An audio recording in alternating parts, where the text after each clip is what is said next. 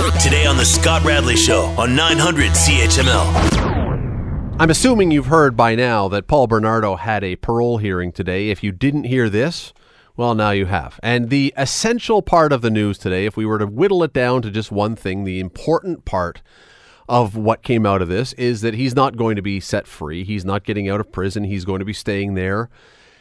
Thankfully, the corrections people, the parole people weren't swayed, and Paul Bernardo is going to be behind bars, as it should be. However, huge amounts of interest in this today, not just from the public, but also from the media. Lots and lots of people there. One of them, who we're happy to have join us now from somewhere either in Kingston or between here and there, is Susan Clairmont, columnist with the Hamilton Spectator. Susan, thanks for doing this.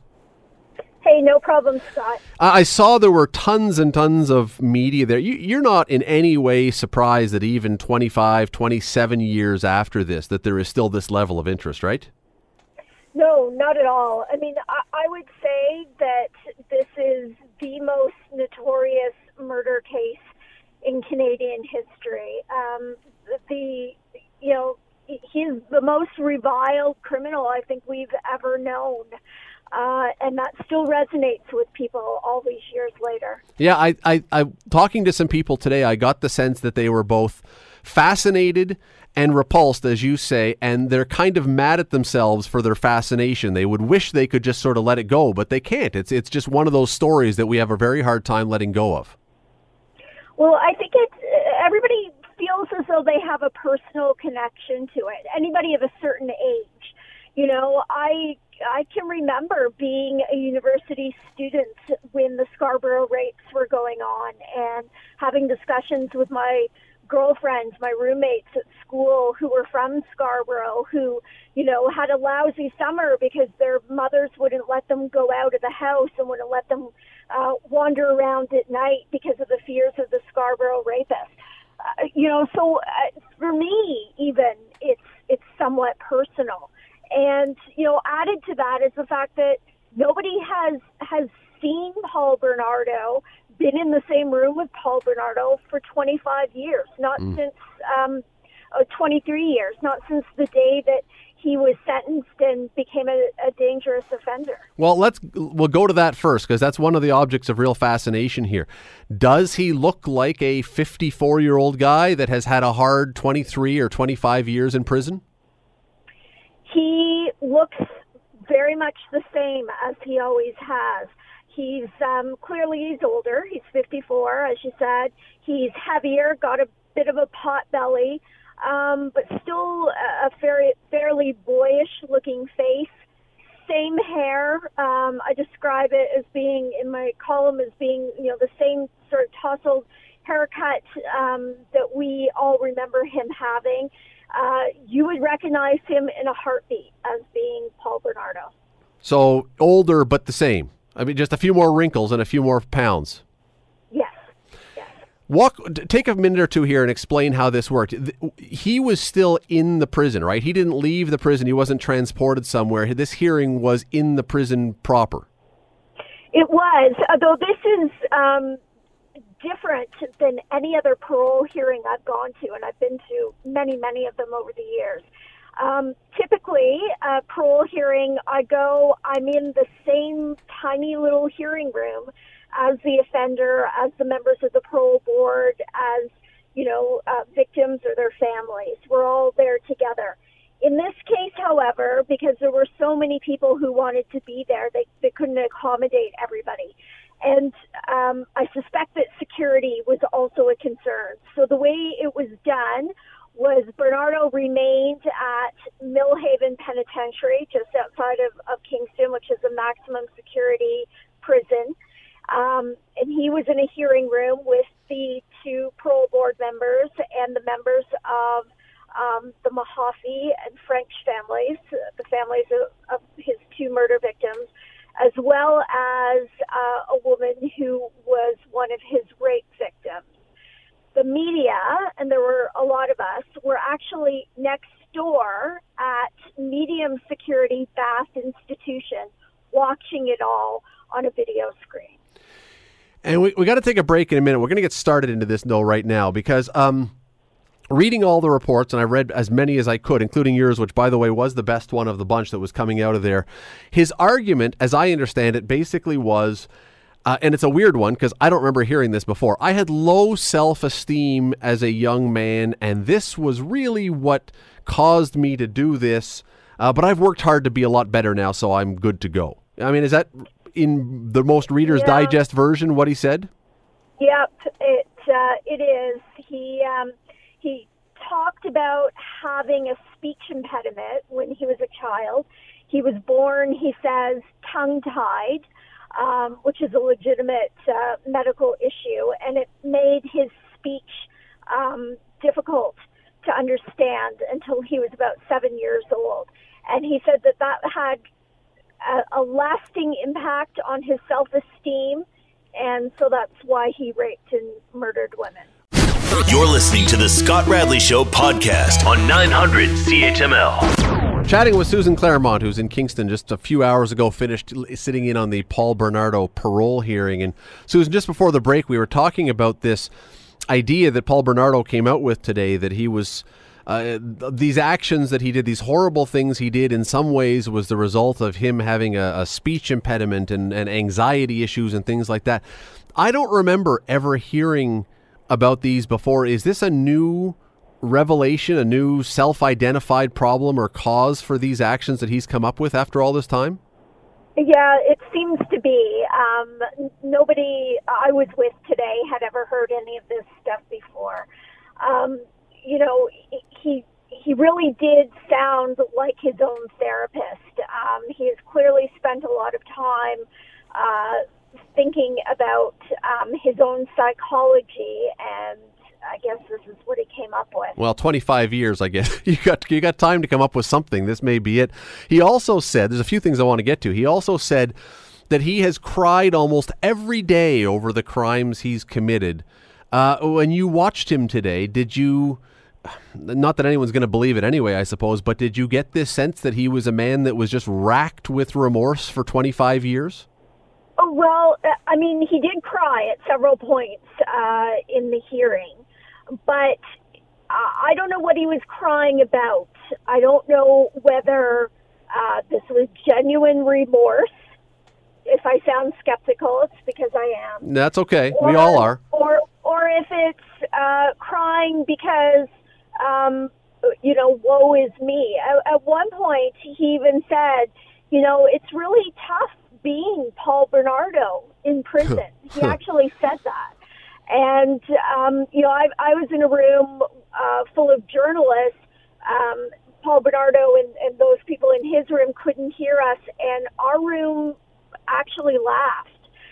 It was just such an absurd, ridiculous, self-serving BS thing to say. Well, let me throw another one. Let me throw another one out, because it was another quote I saw today. And, it's funny you said that you guys laughed, because I actually laughed when I read this, and I'm thinking to myself, I'm not allowed to laugh at anything in this case. There's nothing laughable in this, but one I read was where he said, I'm a very flawed person. I know I'm not perfect. And I was like, right. How, really? You're really going to say that? That just, it seems so unself-aware on top of everything else. Yeah, and, he spoke for hours today, Scott, and his speech was sort of peppered with those sorts of things. Just the most hideous and vile things you can imagine coming out of his mouth, because we know what he has done. We know what he was capable of and is capable of. I can't even imagine what it felt like for the Mahaffey and French families having to sit and listen to that today. Well, what was stunning to me, and Susan, I don't know how you do with time passing. I seem to lose track of time sometimes. It blew me away when I realized today that Kristen French and Leslie Mahaffey would have been 42 years old today. That just, it's mind-blowing to think that could be the case. Their mothers were there speaking for them and had victim impact statements. And I got to tell you, they're online. I read them today. Even now, all these years later, they are crushing. What they said was emotionally crushing. It's, there is no such thing as closure. I think it was Leslie's mom who said, time does not heal all wounds. It's as raw and as painful for these families today as it was 25 years ago. It has uprooted them. It has ruined their lives. It has, they talked about how they've worked so hard to heal, even just a little bit, and how this hearing process, which was, begun by Paul Bernardo, has ripped everything wide open again. Some people have said, and I don't know whether this is true or not. I mean, I believe that Paul Bernardo probably really does want to get out of jail, but some people have said that this was nothing more than a chance to torture the families again. Do you get that sense, or do you think he really did want to use this to see if he could somehow spring himself out? I think it's both those things. I think that he thinks he has genuinely changed and deserves another chance. But I think he is also an attention seeker, and he knows what his reputation is, what his legacy is in the world. He knows that his name still makes headlines all the time, and I think he revels in that. I think he enjoys having an audience and being in the company of people. Well, it must drive him nuts too, though, that Carla is out of prison. That must make him, I mean, we don't know that, but it must make him crazy. It must. Interestingly, her name was rarely mentioned today. It came up a couple of times. He said virtually nothing about her, apart from the fact that he and Carla were devastated when they accidentally killed Carla's younger sister, Tammy Homolka, while drugging her and raping her. That they were devastated by that. Well, I don't even know what to say with that. But anyway, Right. Listen, Susan, I really appreciate you doing this today. People can read. Susan's stuff is already up online. You can read it in the paper tomorrow. There'll be more coming. Susan, really appreciate the time. Drive safely. Okay, thanks, Scott. You're listening to the Scott Radley Show podcast on 900 CHML. We know the election, the municipal election, is Monday evening. I hope everybody is going to vote. We need to get our numbers up from the last time when it was in the low 30%. Anyway, used to be that in a municipal election, anybody could advertise for any candidate and spend any amount of money they wanted to help that candidate get elected or to help another candidate get defeated or some proposition or something like that. The rules have changed. Today, if you want to advertise as a third party, you're not running, if you want to advertise for a candidate or against something or for something, you have to register, and then there are rules on what you can do and how much you can spend. Now, as I say, with the municipal election on Monday, there are a bunch of groups that have done this. They've registered as third-party election advertisers, so they are able then to make their case in the public. Some are private people. Matthew Green, the former, now not running again, Ward 3 councillor, has registered as a third-party election advertiser. There are groups like Say No to Fred's LRT Corporation. That's the name of one of them. Uncover Community Development is the name of another one. I don't know what these things mean, some of them, but those are the names. Well, somewhat unexpectedly, there is also on the list of municipal election third-party election advertisers who have registered Mount Hamilton Youth Soccer Club. Got me interested. What is Mount Hamilton Youth Soccer Club doing involved in the election? Why would a youth soccer organization, a youth sports organization, be looking to advertise in an election? Well, I thought let's bring on the president and find out. His name is Tony DeLuca. He joins us now. Tony, how are you tonight? Not bad, Scott. Yourself? I'm doing very well, thank you. This, I think, is very unique. I don't remember something like this before. Why are you guys jumping into the political pool? Well, for years, Mount Hamilton, which focuses on the center of the mountain, and we also ran programs in the lower mountain and some of the areas that didn't have soccer. Because we're working with the city for fields, but we've been trying for the last probably 6 years to get a facility in our own backyard. Because a lot of our population makes up about 31% of the city. If you look at the wards that we're situated in, and we don't have an indoor facility, nor do we have fields of quality in the same area.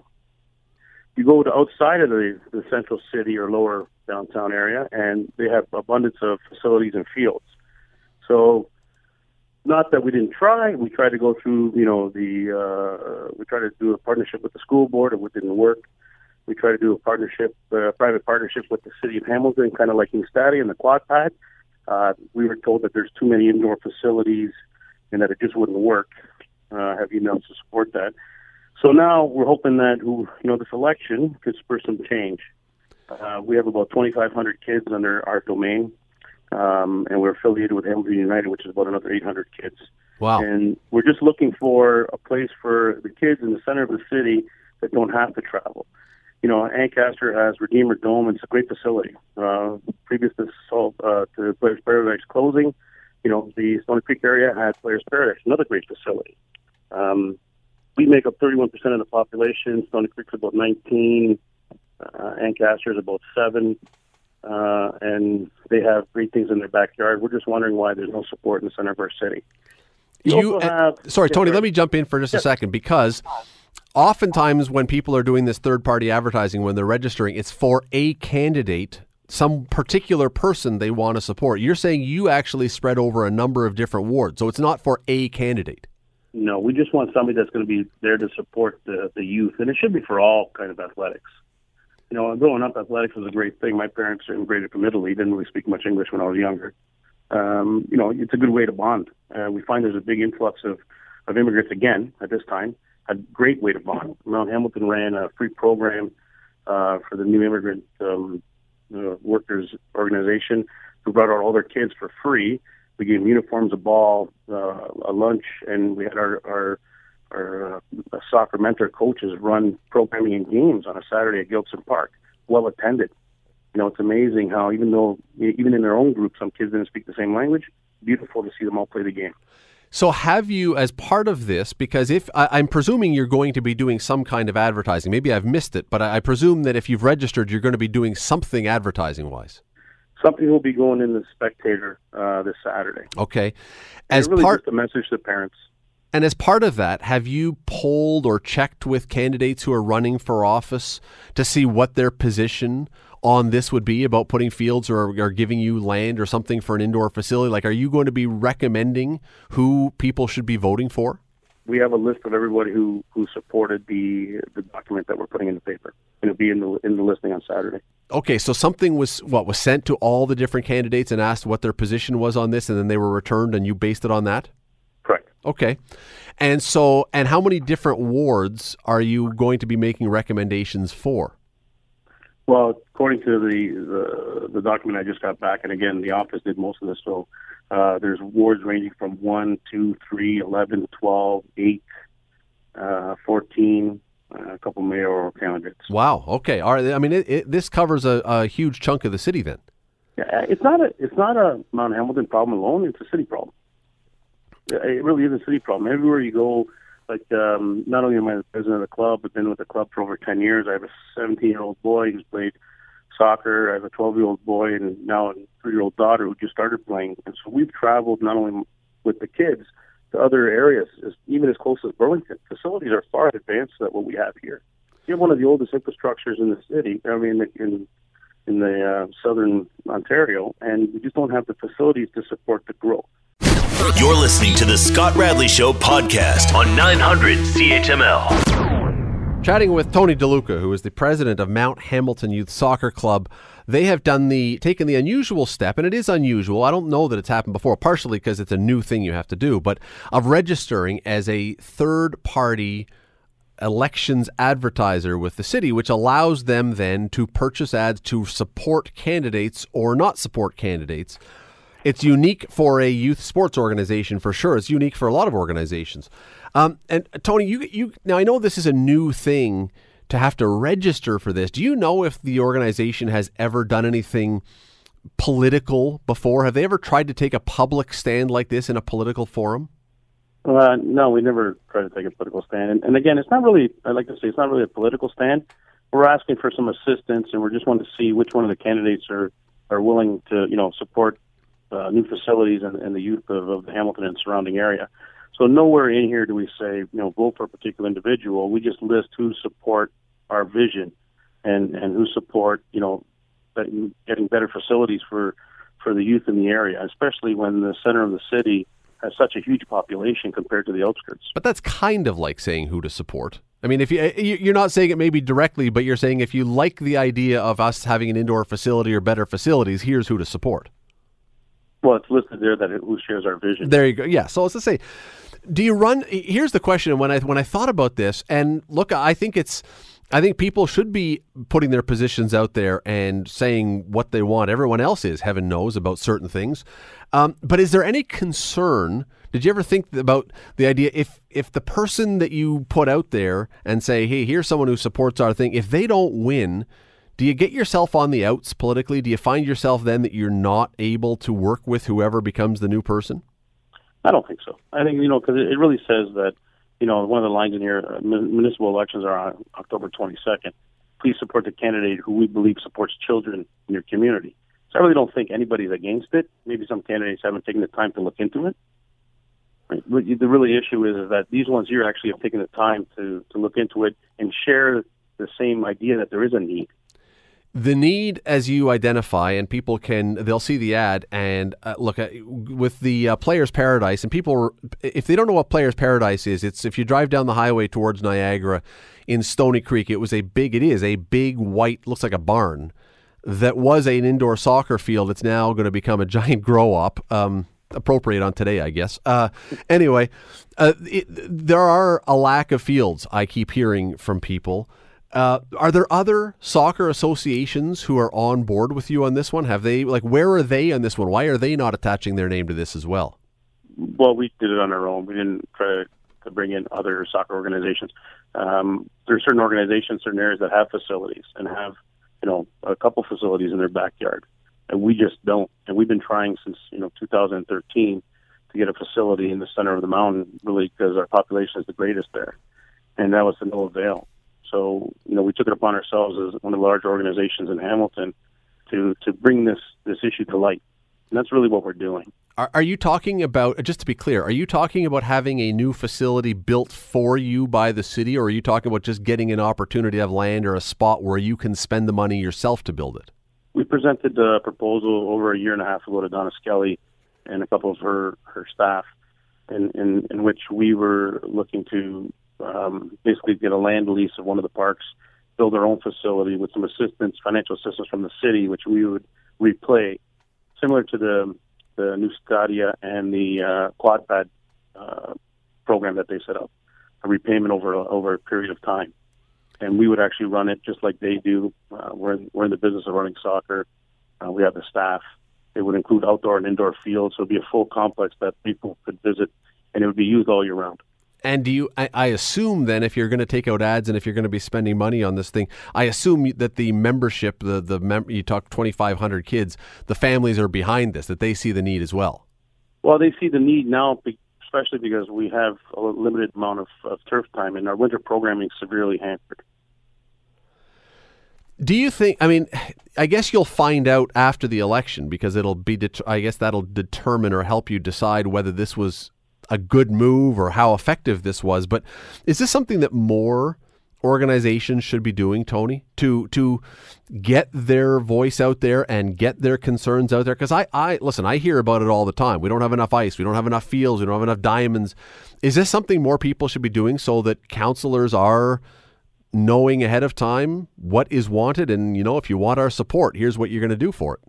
Well, I think it's a vehicle that can be used now. It's open to everybody. And I think it's a good idea to get your voice out there. Not every group in the city is politically connected or has the ability to tap into certain areas of politics that could help them. This kind of levels the playing field to say, and it's not a big, the ad isn't significant. The amount that time is more, a whole board of 13, 14 people is all volunteers. Put this together, and work towards getting this problem out in the open. And during election time, we thought it was a good time to show everybody that there's a significant need, especially in a few wards. And the wards that make up the center of the city, when you have them, are 6, 7, 8, and 14. And again, that's over 31% of the population of Hamilton. We have no facilities. His name is Tony DeLuca. He is the president of Mount Hamilton Youth Soccer Club, and you will be able to see that ad and see who they are suggesting that if you want facilities that you could vote for. That'll be in Saturday's Spec. Tony, really appreciate the time today. Thanks for this. Scott, thanks for all you've done. You're listening to the Scott Radley Show podcast on 900 CHML. Earlier today, Dodgers are playing against the Milwaukee Brewers. It is Game 5 of their series. It's a crucial game. Urgent game for someone to win. You win this game and you put yourself in a great position. So what happens? Well, the Dodgers decide that they look at who Milwaukee is going to be starting, a guy by the name of Wade Miley, who's a left-handed pitcher, and they decide, you know what we're going to do? We are going to do what we always do, like every team does.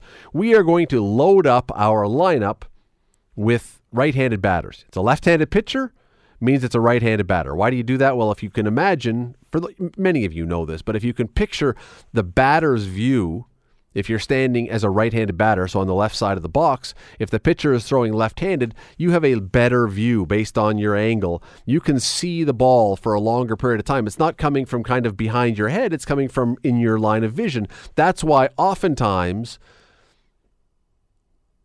most times, teams will try to put more righties against lefties and lefties against righties if you're batting. Anyway, so Wade Miley's starting the game.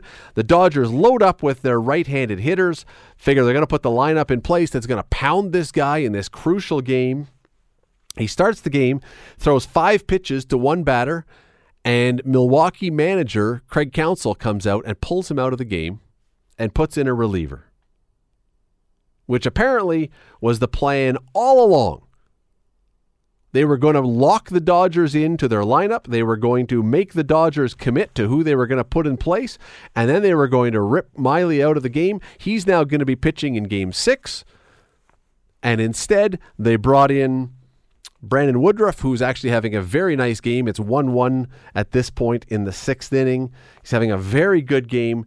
Talk about a brilliant, excellent, unbelievable strategy. I don't recall seeing a manager do this before. I'm sure it's been done.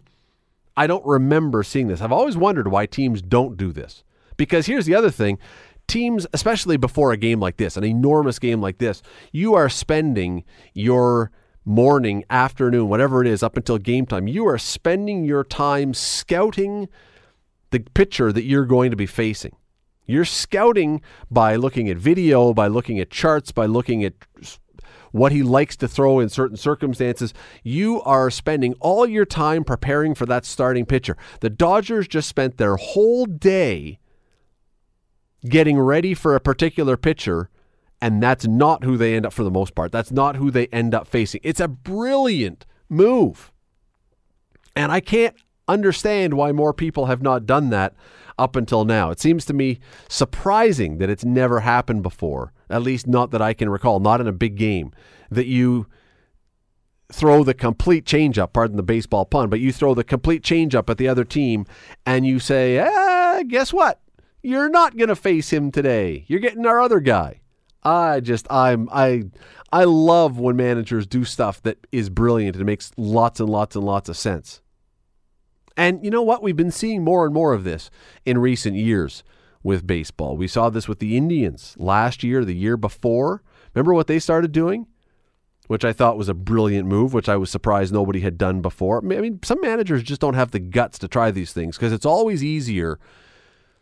If you're going to fail, it's easier to fail by going by the book because you can defend that stuff. If you do things the way everybody does it and you lose, you can go to the ownership or your general manager and says, I did the right thing.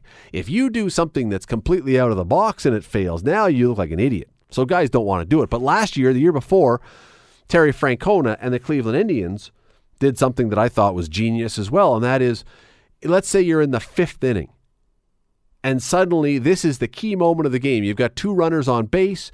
They could be giving you the lead, the other team the lead. They could be breaking the game open. Terry Francona would bring in his closer. Everybody else saves your closer for the 9th inning.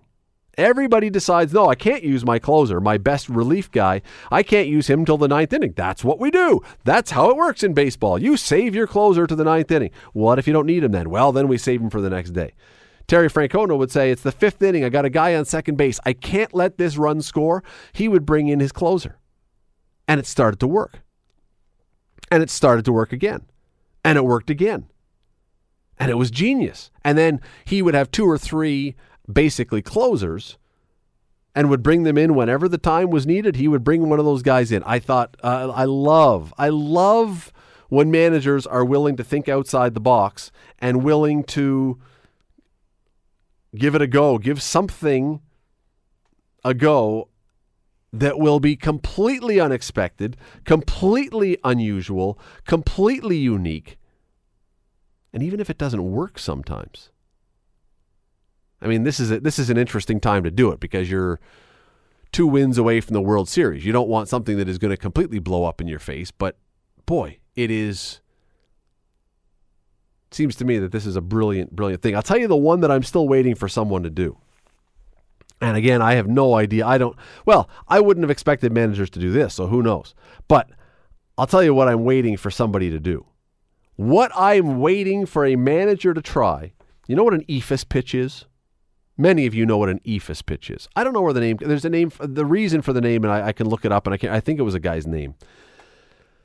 An ephus pitch is basically a Major League Baseball pitcher throwing as if it was soft toss, as if it was slow pitch.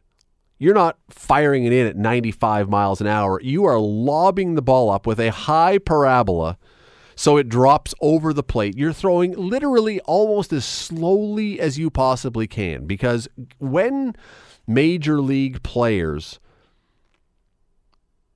practice day after day after day, when they move up through the ranks, they come up through the minors, they get to the majors, what they are used to is hitting fast pitches.